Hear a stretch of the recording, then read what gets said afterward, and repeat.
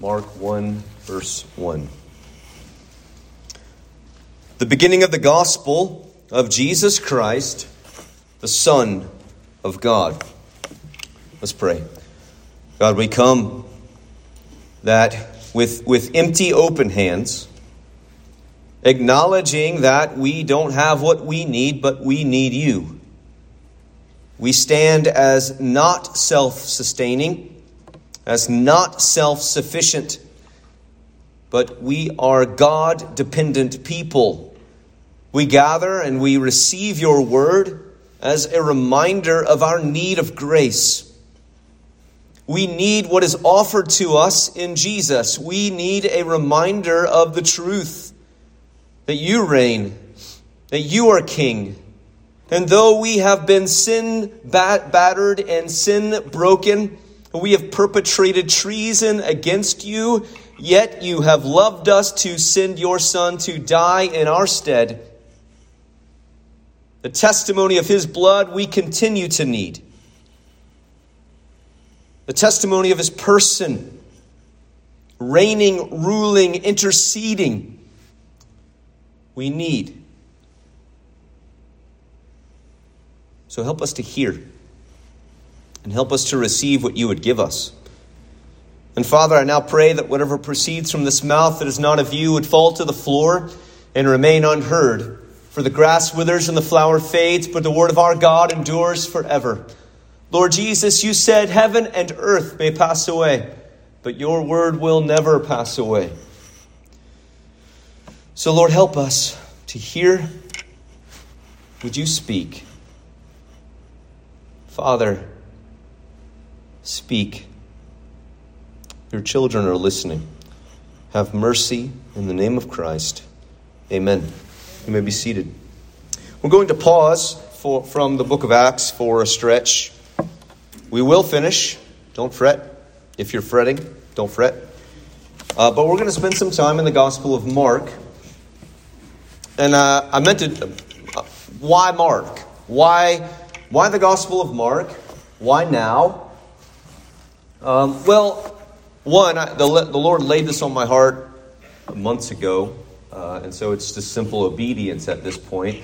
But I think that in tumultuous times, which are now on so many different layers, nationally, internationally, politically, personally, possibly, that we are in tumultuous times, that we are in troubled waters, possibly.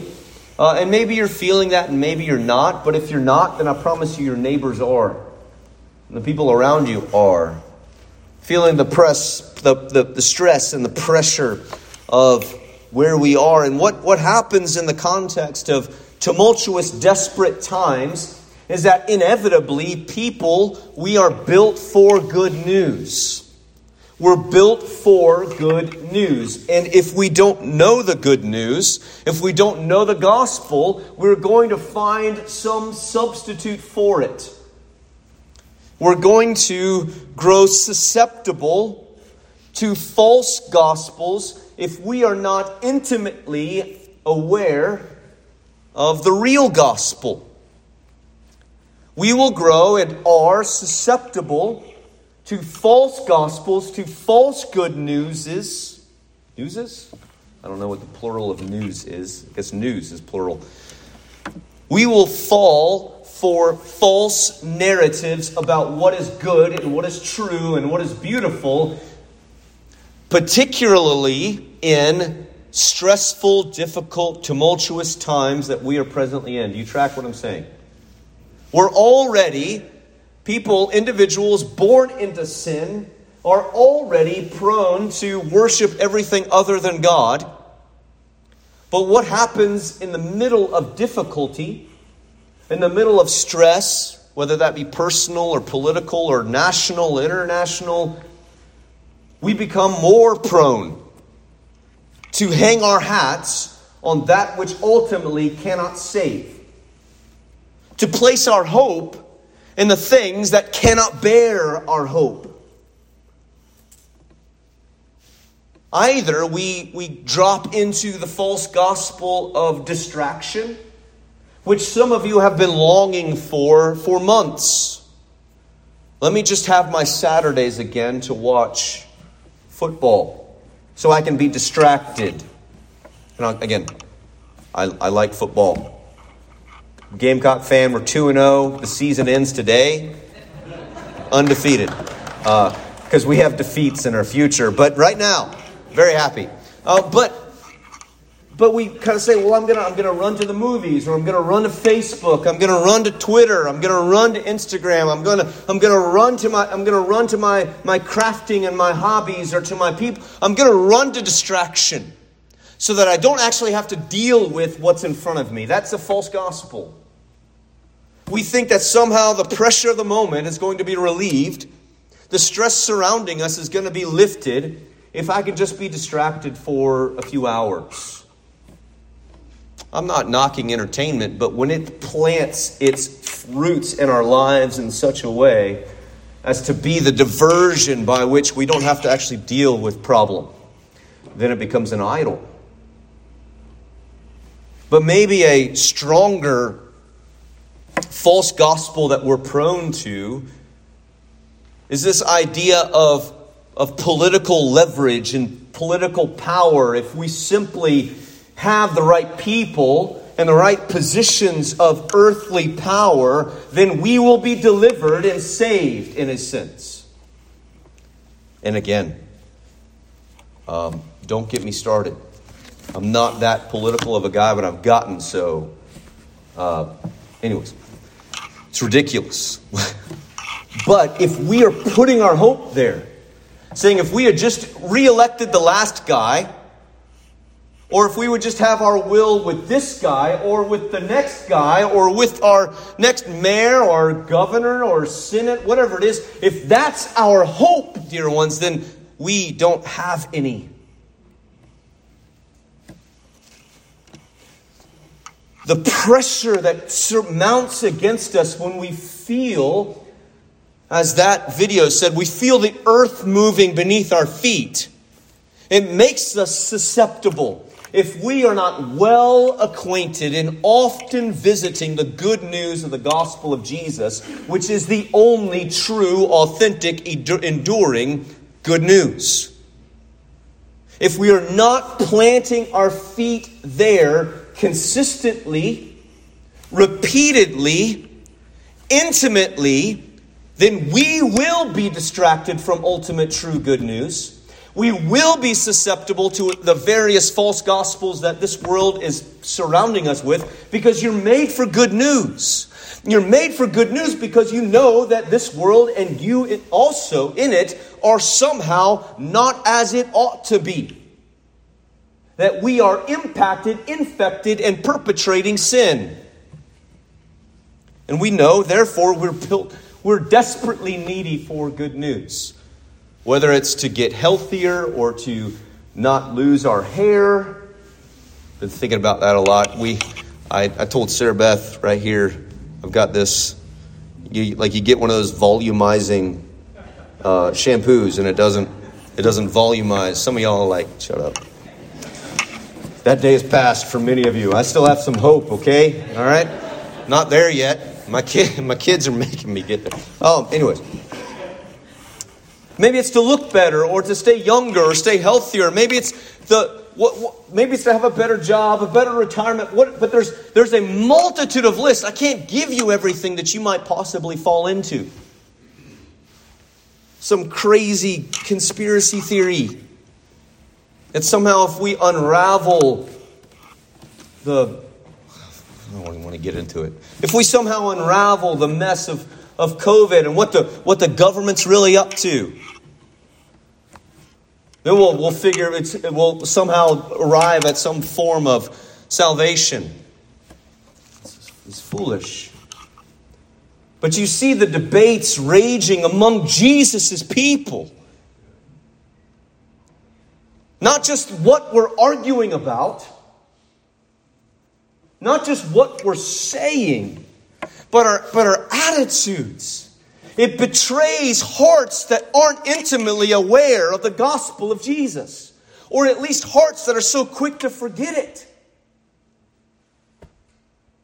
That God so loved, He has loved the world in this way, that He gave His only begotten Son, His one and only Son, so that whoever trusts in Him should not perish but have everlasting life. We're coming to the Gospel of Mark because we need the gospel. We need the gospel. Not just the people out there. Not just the presidents and the vice presidents. Not just the senators and the Congress people. All the people that you say, you need Jesus. Well, guess what, friend? You need Jesus just as much. I need Jesus just as much. And we need, if we are going to be Jesus' hands, feet, and light in a broken world that more and more seems to be showcasing its brokenness, then we have to plunge deeply into the good news of Jesus and become intimately aware, because someone once said the best way to spot a counterfeit is to study an authentic. The best way to spot a counterfeit is to become well acquainted with the authentic. If you're going to spot the false gospels, not just of the world out there, but the ones that you're prone to, then we have to press into the gospel as revealed to us in Scripture and in Jesus. The Gospel of Mark is probably the first gospel written. Of the four gospels, anybody can do it? Thank you. There's no others, okay? Gospel of Thomas is not a gospel. Gospel of Peter or of Judith or whoever else, all right? They're not gospels. Don't fall into the History Channel trap. So that Mark is probably the first one written. He's probably writes from 65 AD through 68, 69, somewhere in the latter half of the 60s AD. So we're talking a little over 30 years from Jesus' death and resurrection. Mark writes his gospel.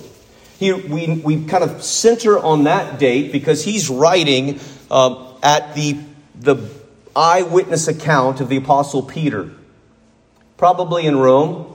But we know that Peter is martyred. He's killed late 60s AD, probably around 68, 67, 68 AD. And Mark is writing off of his eyewitness testimony. So he's either writing at just before Peter's death or just after Peter's death. So that's why we kind of place that date there.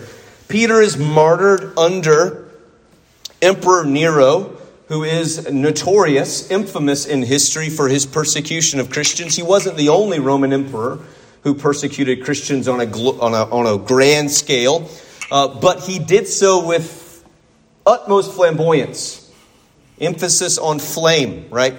There was the great story of that he would light his dinner parties in his garden with burning Christians on stakes. That he was notorious, not just in killing Christians, but in doing so in grotesque fashion. But Peter is, church tradition holds that he was crucified upside down. And Mark writes off of his testimony. Mark here is the John Mark. If you remember last week in Acts chapter 12, where they go to, Peter went to Mark's mom's house when he got out of prison there. So John Mark is the same John Mark who accompanied Paul and Barnabas on their first missionary journey, who bailed halfway through and then created a great fissure, a great fight between Barnabas and Paul later, so that they went their different ways. Barnabas wanted to bring John Mark along. Paul said, no, he abandoned us once. Well, I'm not doing that again. But toward the end of Paul's life, he had a much better perspective of John Mark, so that by the end of some of his letters, you see John Mark there spoken of in good terms. I just want to give you a little bit of an intro here. It's the shortest of our Gospels by chapter and word length. And it is probably a source from which some of the other Gospel writers, particularly Matthew and Luke, probably use Mark's Gospel for part of their Gospel. Gospels, some of their material, particularly Luke, the gospel writer who collects, the great historian, who collects sources and puts them together. He uses Mark's gospel. That shouldn't trouble you overly. Jesus is, and you might expect this, but in ways that are distinct from the other gospels, Jesus is the explicit subject of Mark's gospel. And what I mean by that there's only 2 passages in all of the 16 chapters. There are only 2 passages that don't speak to what Jesus is either doing or saying.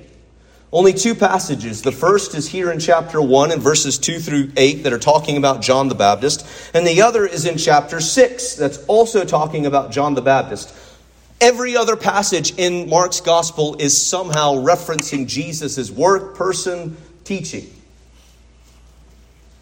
It is a Jesus-saturated book.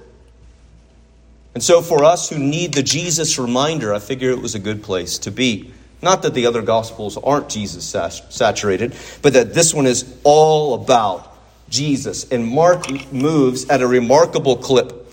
He is always moving. He uses words like immediately and again and. He's always going. He's moving us through the account of Jesus. There are 3 themes that I want you to remember, and they show up in our verse today. That these themes are divine authority, power, sovereignty. This will show up particularly in chapter 2, so that you may know that the Son of Man has authority to forgive sins. I tell this man, take up your pallet and walk. Divine authority, Jesus as the suffering servant of God.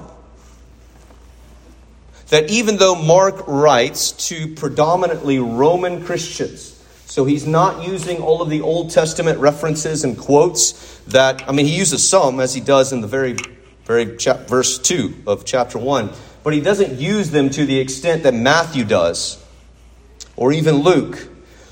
But Mark, he's writing to Roman Christians who are under persecution, and so he uses the Old Testament lightly, but he is connecting the dots between the suffering servant in Isaiah, all of those servant songs. He's connecting the dots between that suffering servant, and Jesus. Okay? So he's the suffering servant of God, and then Jesus as the Son of God. Divine authority, suffering servant of God, and Jesus as the Son of God. When we look at verse 1, which I would encourage you to do right now, and I know this is kind of a different sermon, and maybe you wish it were another kind of sermon, but you need to know these things. One, because the fact that Mark is writing to Christians who are predominantly to Christians who are in a pagan culture, a pagan society, means that more and more Mark is writing to a society and a culture that's very similar to ours. And so he's writing to Christians so that they will know the truth, they would believe upon Jesus, and he's also writing so that people who don't yet know Jesus will know him. The beginning. Mark is one of 4 books in the Bible that begins with beginning. Can you guess any of the others? Genesis, in the beginning. John, the other one's harder.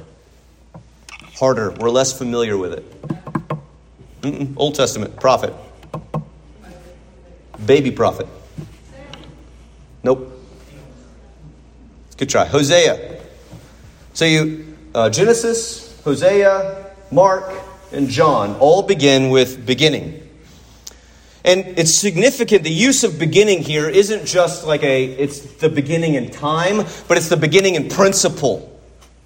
The beginning of the gospel of Jesus Christ, so that with the dawn or the advent of Jesus, for Mark is so significant that he should use, very similar to John, but that he should use the same terminology as Genesis 1:1, because Jesus' advent, Jesus' arrival, is the beginning of new creation. Jesus' arrival Advent is the beginning of new creation. James Edwards, a commentator, he says, "For Mark, the introduction of Jesus is no less momentous than the creation of the world. For in Jesus, a new creation is at hand." New creation is at hand. So that Jesus' arrival is the arrival of light in the darkness. It's the arrival of the one who is going to roll up all of the effects of sin and Satan and the fall, and that this is the beginning of the new heavens and the new earth. And it's the beginning of what has begun also in you. Where Paul says in 2 Corinthians 4:6 that the God who said, let light shine in the darkness, has so shone in your hearts the light of the glory of God in the face of Christ. So that the work of God in you, Christian, if you are a born again, blood-bought, believing Christian this morning, that the work that God has done in you is of the same caliber, is of the same significance, of the same size and scale as what He did when He said, "Let there be light." The work that He has done and what He will do in those who have yet to believe.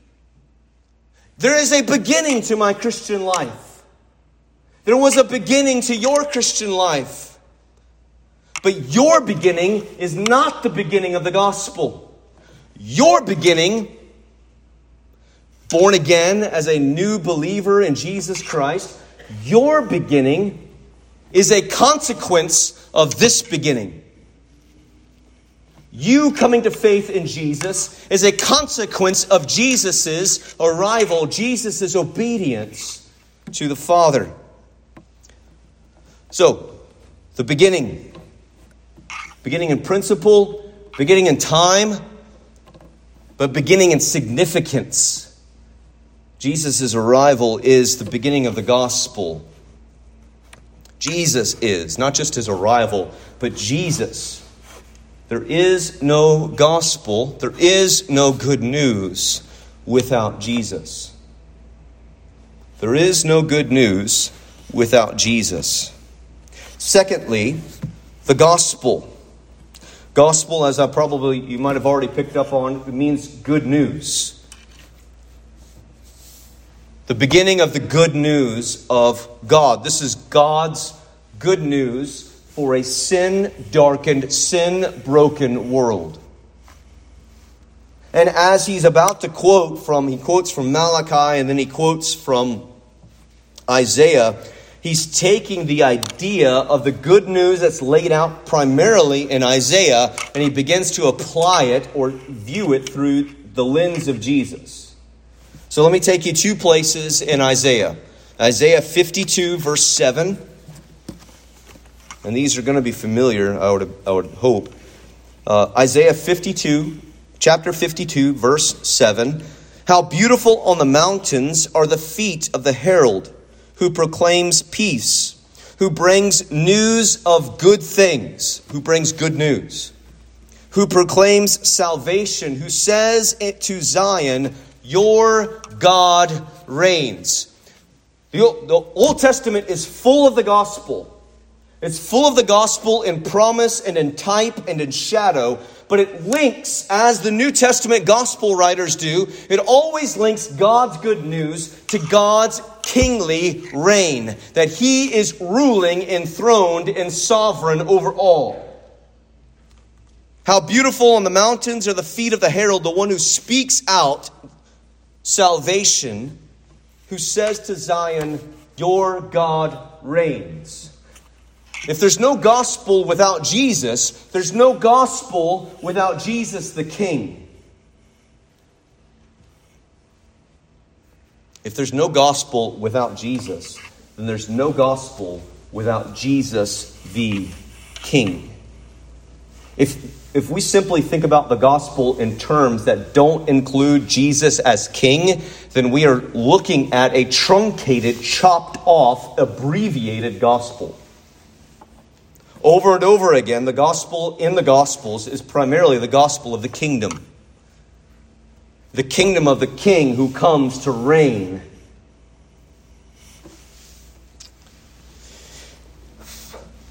The beginning of the gospel. If Mark is the first gospel writer, which we're assuming, if Mark is the first gospel writer, then he is the inventor of gospel literature. He's the one who invents gospel as describing Jesus' life and death and resurrection. He uses the word gospel 8 times in his gospel, compared to 4 times in Matthew, 0 times in Luke, and 0 times in John. He is a gospel-saturated writer, but he is pointing us to the good news that God reigns. What does that look like? Isaiah 61, second place in Isaiah. Isaiah 61, 1 through 3. The Spirit of the Lord is upon me, is on me, because the Lord has anointed me to bring good news to the poor. He has sent me to heal the brokenhearted, to proclaim liberty to the captives and freedom to the prisoners, to proclaim the year of the Lord's favor and the day of our God's vengeance, to comfort all who mourn, to provide for those who mourn in Zion, to give them a crown of beauty instead of ashes, festive oil instead of mourning, and splendid clothes instead of despair.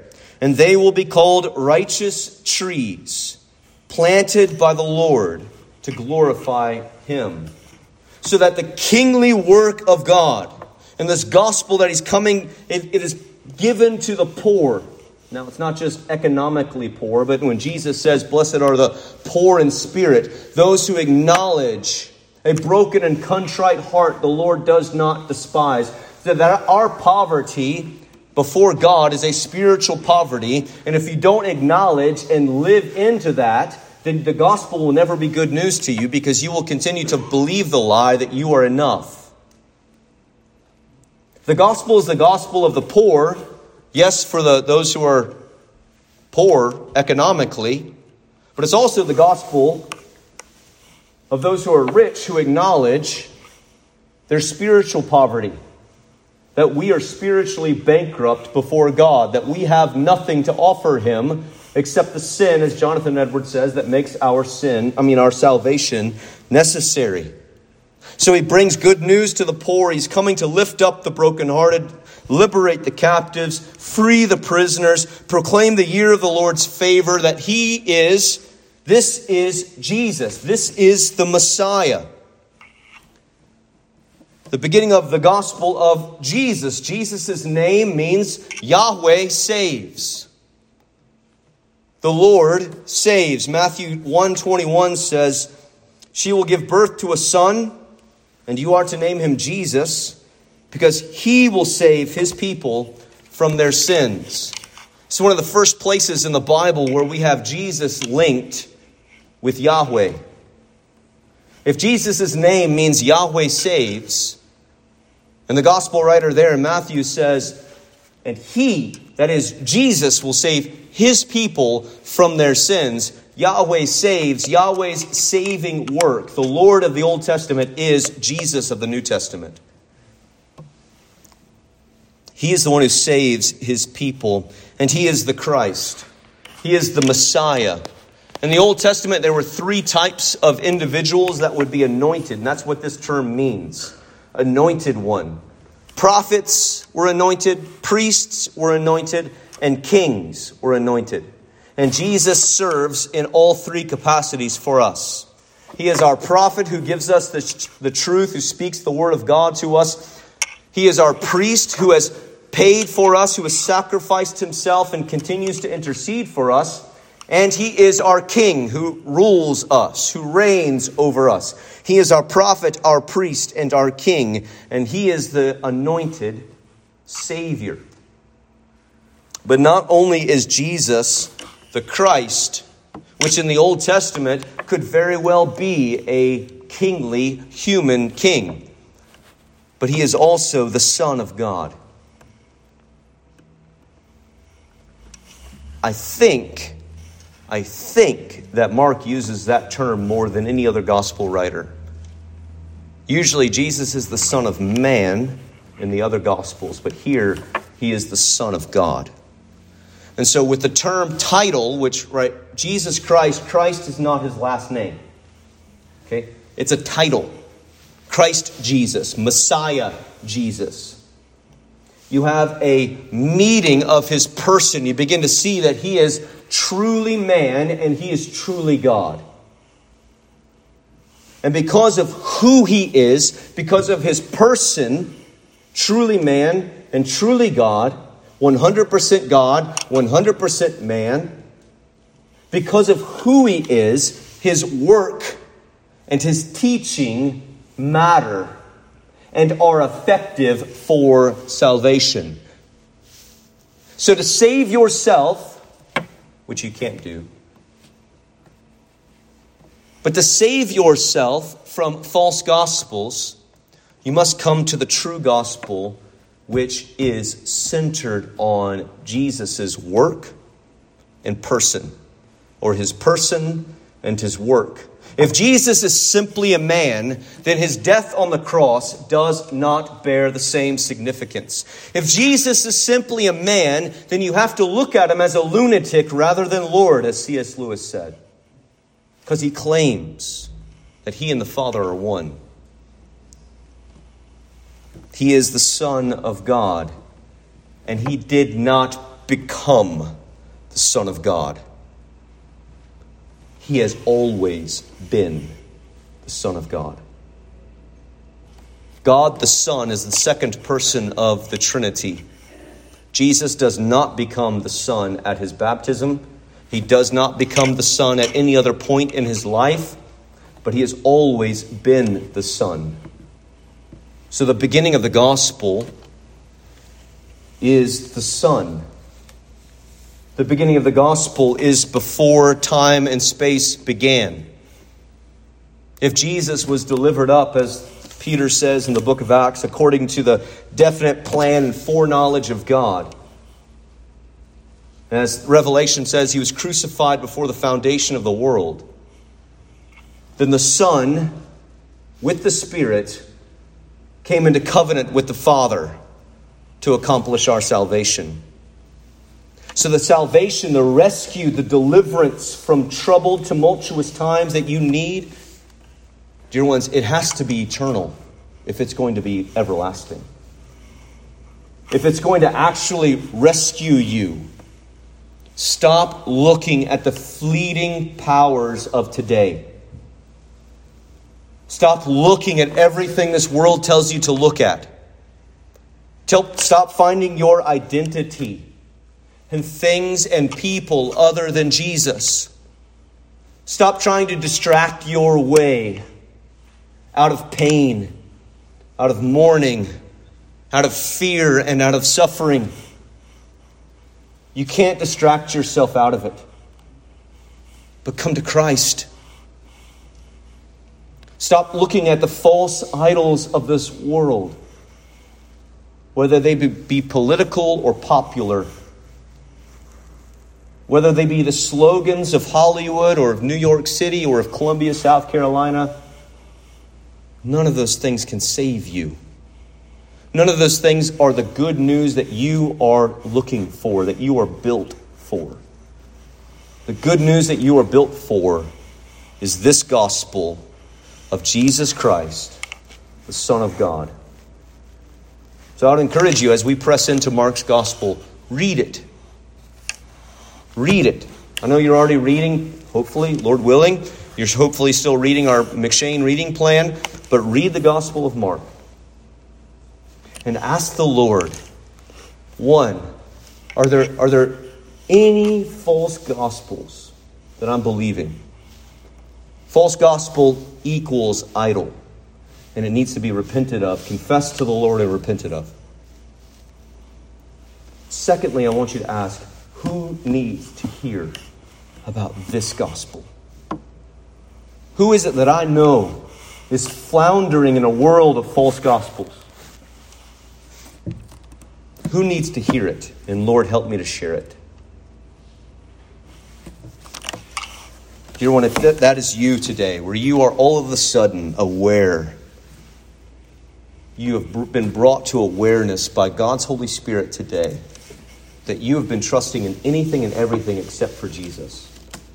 You've been trusting in the stability of America. You've been trusting in the stability of the American dollar for your retirement. You've been trusting in the stability of your home and of your family and of your work. And all those things feel, or some of those things feel, less stable than they did yesterday or 2 weeks ago or a month ago or 20 years ago. I would encourage you to come plant your feet on the rock of Christ. To trust in Him.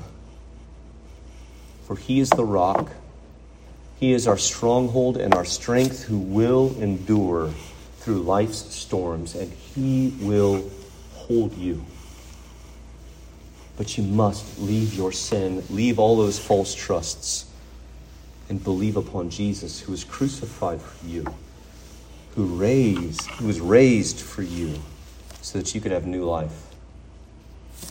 If you're a Christian today, you identify that you have trusted in the Lord by His grace only, that you've repented of your sins by His grace only. You're seeking to live for Jesus, and you know you've been distracted. You know your trust, which once was singularly set on Jesus, has bled away to these other things. I would encourage you, ask for the Lord to renew your trust in Christ and Christ alone. Repent of all that.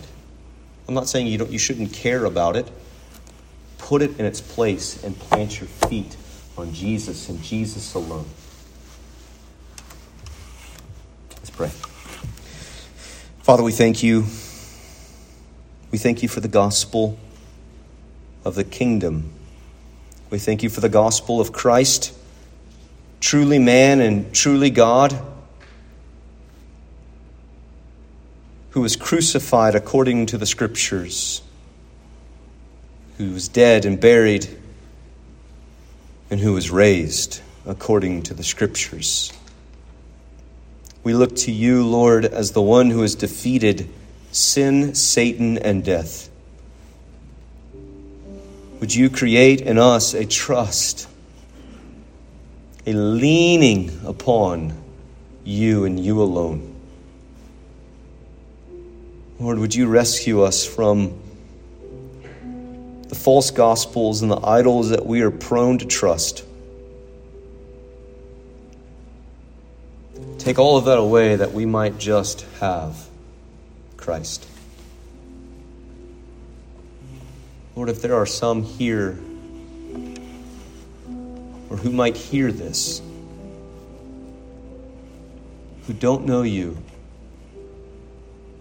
and they know they are longing for good news, but what they have found so far isn't it, would you open their eyes to the love of the Savior, to your love, to your mercy and to your grace and to your purpose and to your future?